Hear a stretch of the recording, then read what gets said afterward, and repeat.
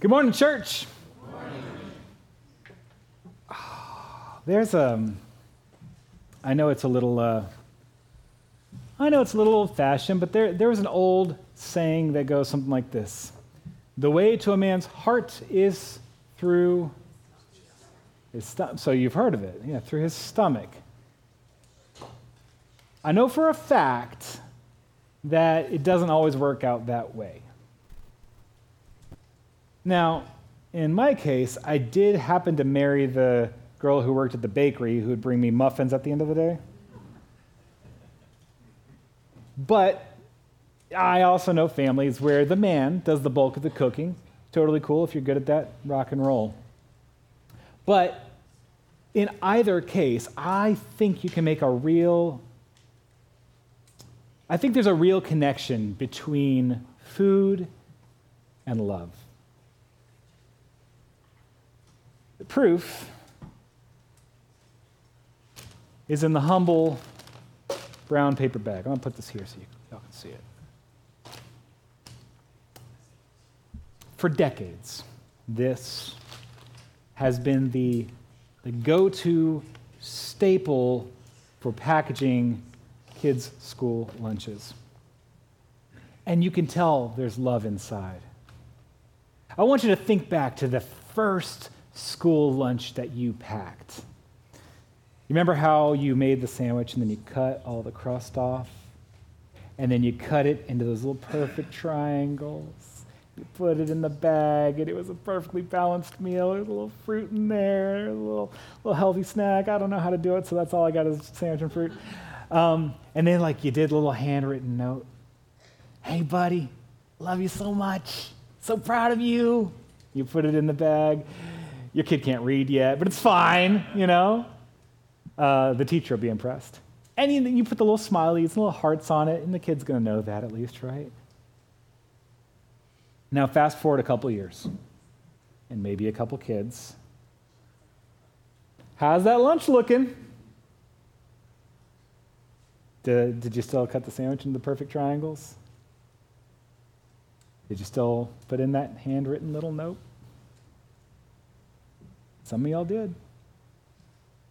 Some of y'all didn't. And I'm not saying who loved your kid more.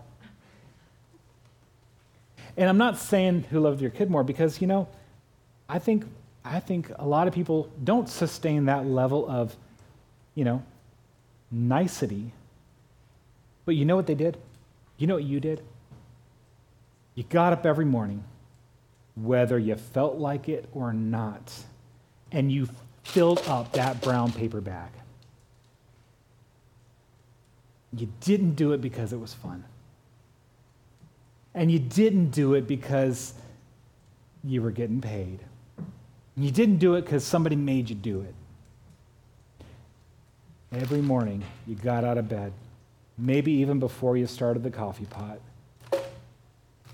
filled up that little brown paper bag. And why did you do it? Because you loved the kid. It may not be glamorous or exciting, but it's real, it's honest, and it's what they need. And I think this is what church is supposed to be like. I think this is what being church is supposed to be like. There's a lot of folks who don't think about church that way. They associate church with guilt. In their mind, the sermons are fire and brimstone with the express purpose of shaming people in the crowd to sin less. I suppose there are churches like that. I've never personally been to one. Been at some that got a little close, but, God forbid that I would ever be that guy. But there is, on the opposite extreme, maybe, there are churches that try so hard to avoid that stereotype that they will never talk about sin at all. They'll talk about blessings, yep. They'll talk about faith, prayer, tips for a better life,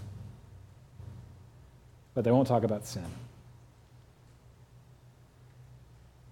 Now, I want to share with you the real Jesus. I don't want to give you an artificial Jesus. I want you to have the real Jesus. And the real Jesus is very concerned about your guilt.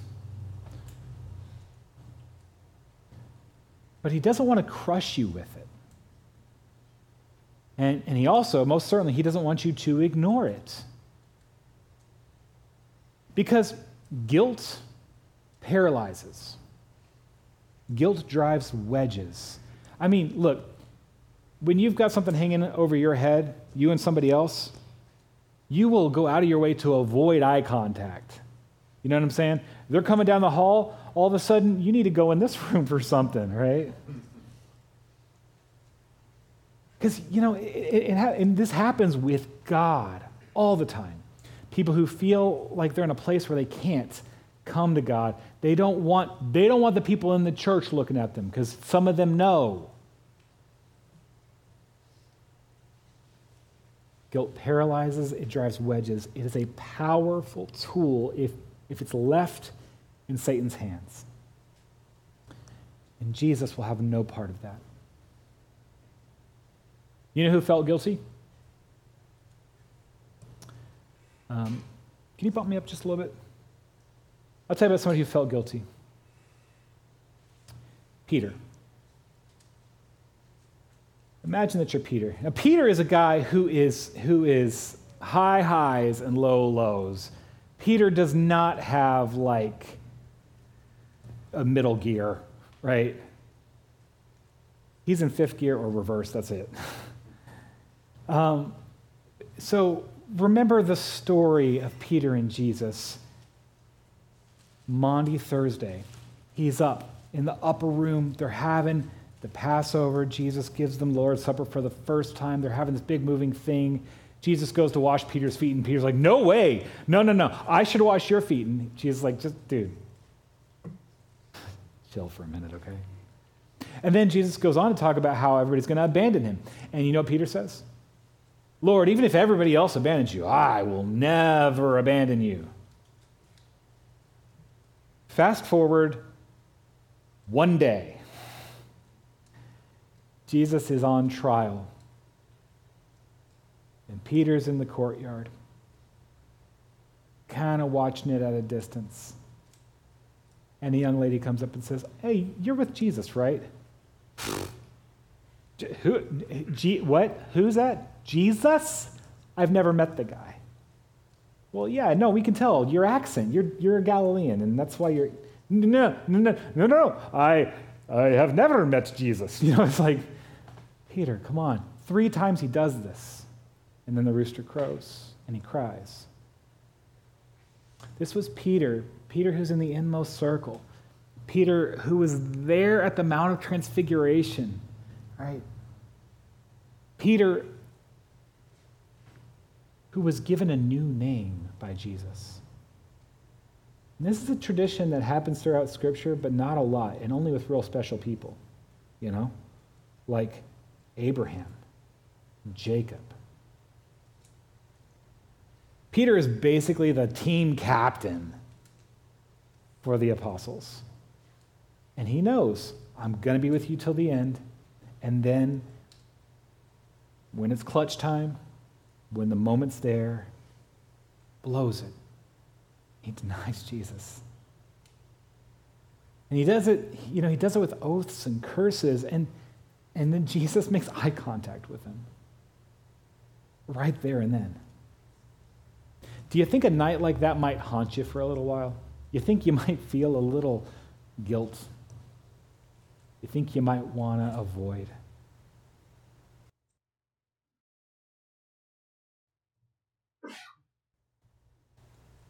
Or, maybe avoidance isn't Peter's bag, right? Maybe you try and make it up to Jesus, right? You hustle twice as hard.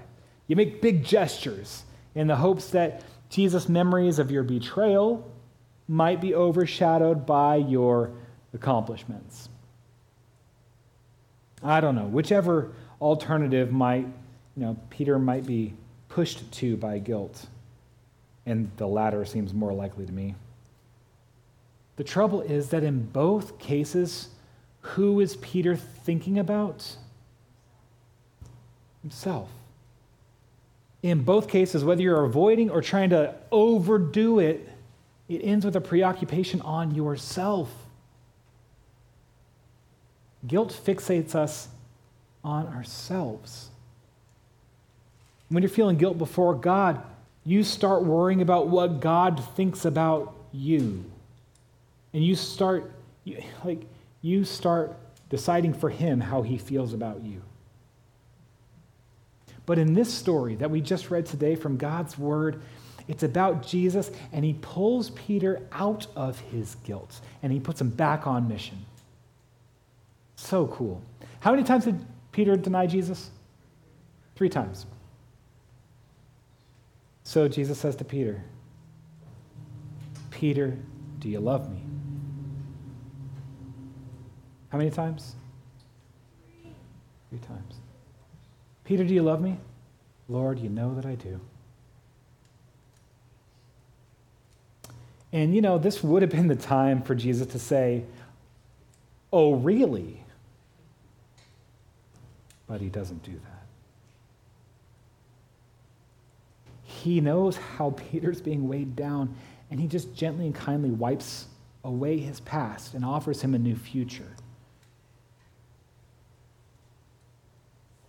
And it's fascinating to see how Peter is humbled in this moment, because he's probably bracing himself for it, right?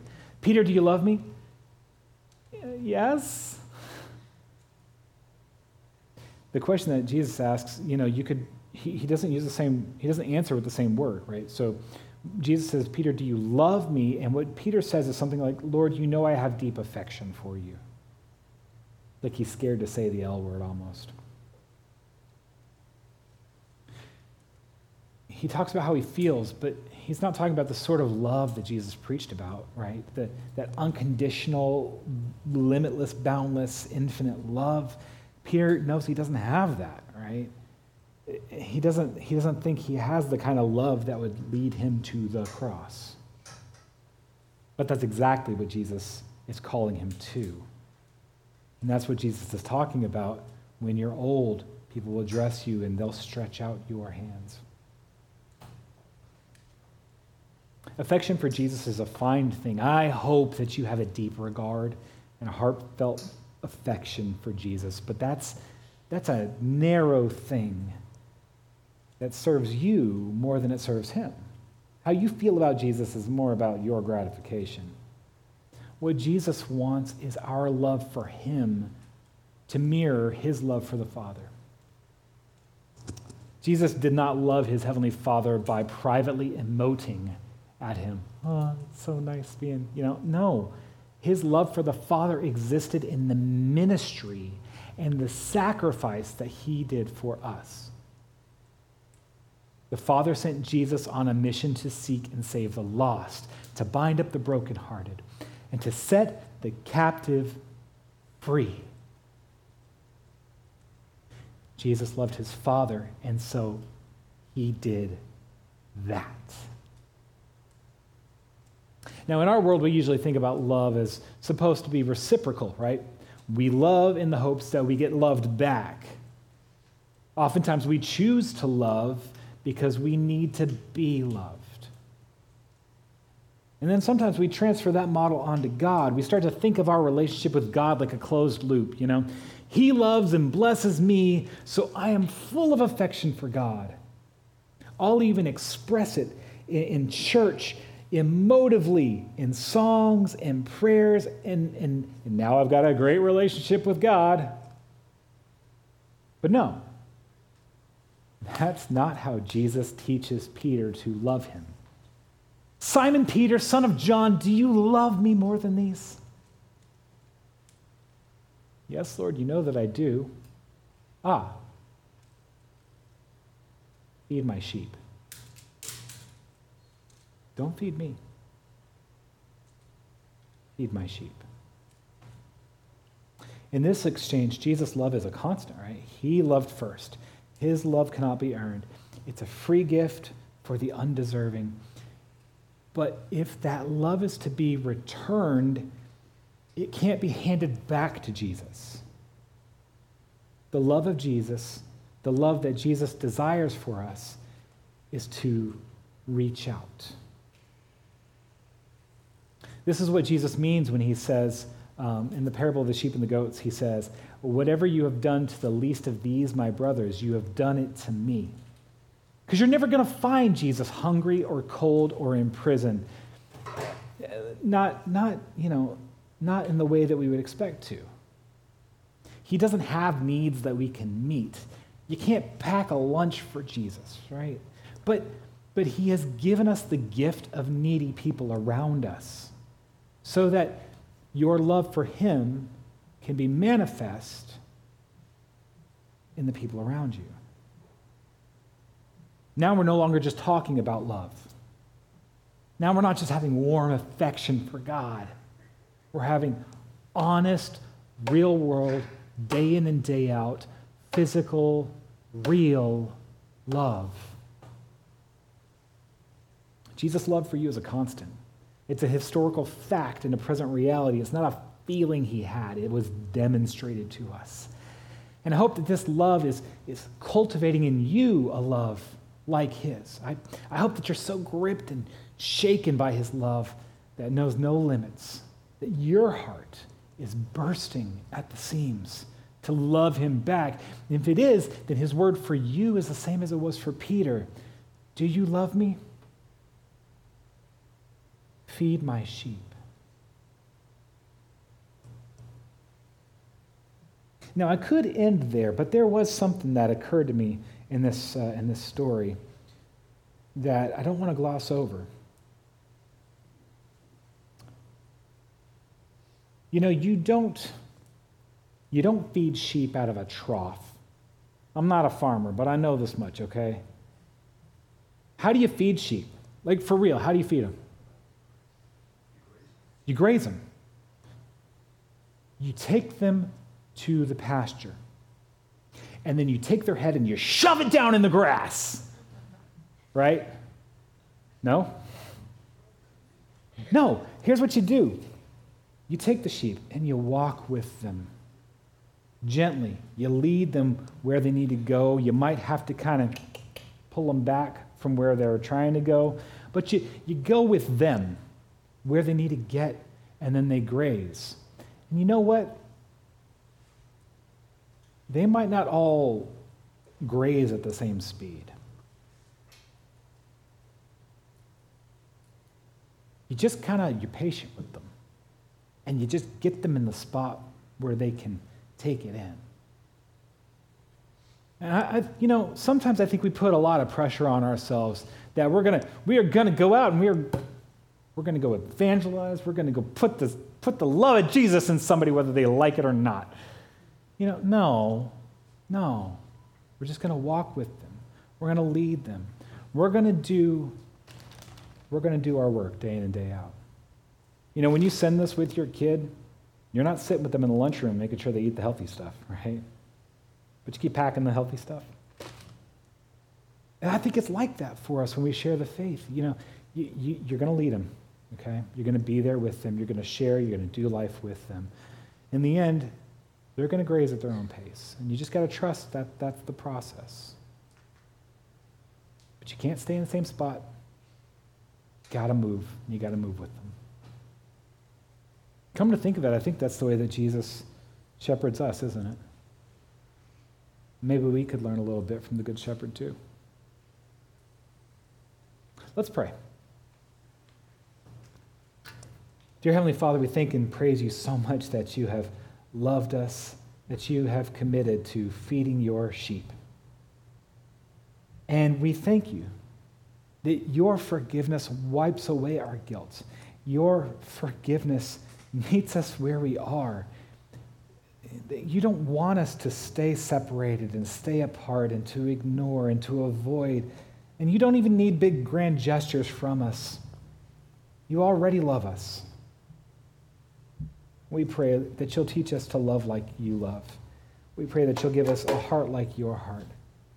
We pray that you'll teach us, even as, so many of us, we concern about whether or not we're being fed. And that's a fair question, Lord, but I pray that as we start to mature, you'll start to turn our hearts away from the question of, am I being fed, to who am I feeding? And am I feeding? Help us, Lord, to walk patiently, lovingly, carefully with the people around us who are hungry. Help us show them where the good food is. All this we pray in Jesus' name. Amen. I invite you to rise and receive a blessing. The Lord bless you and keep you. The Lord make his face shine on you and be gracious to you. The Lord look upon you with favor and give you peace. Amen.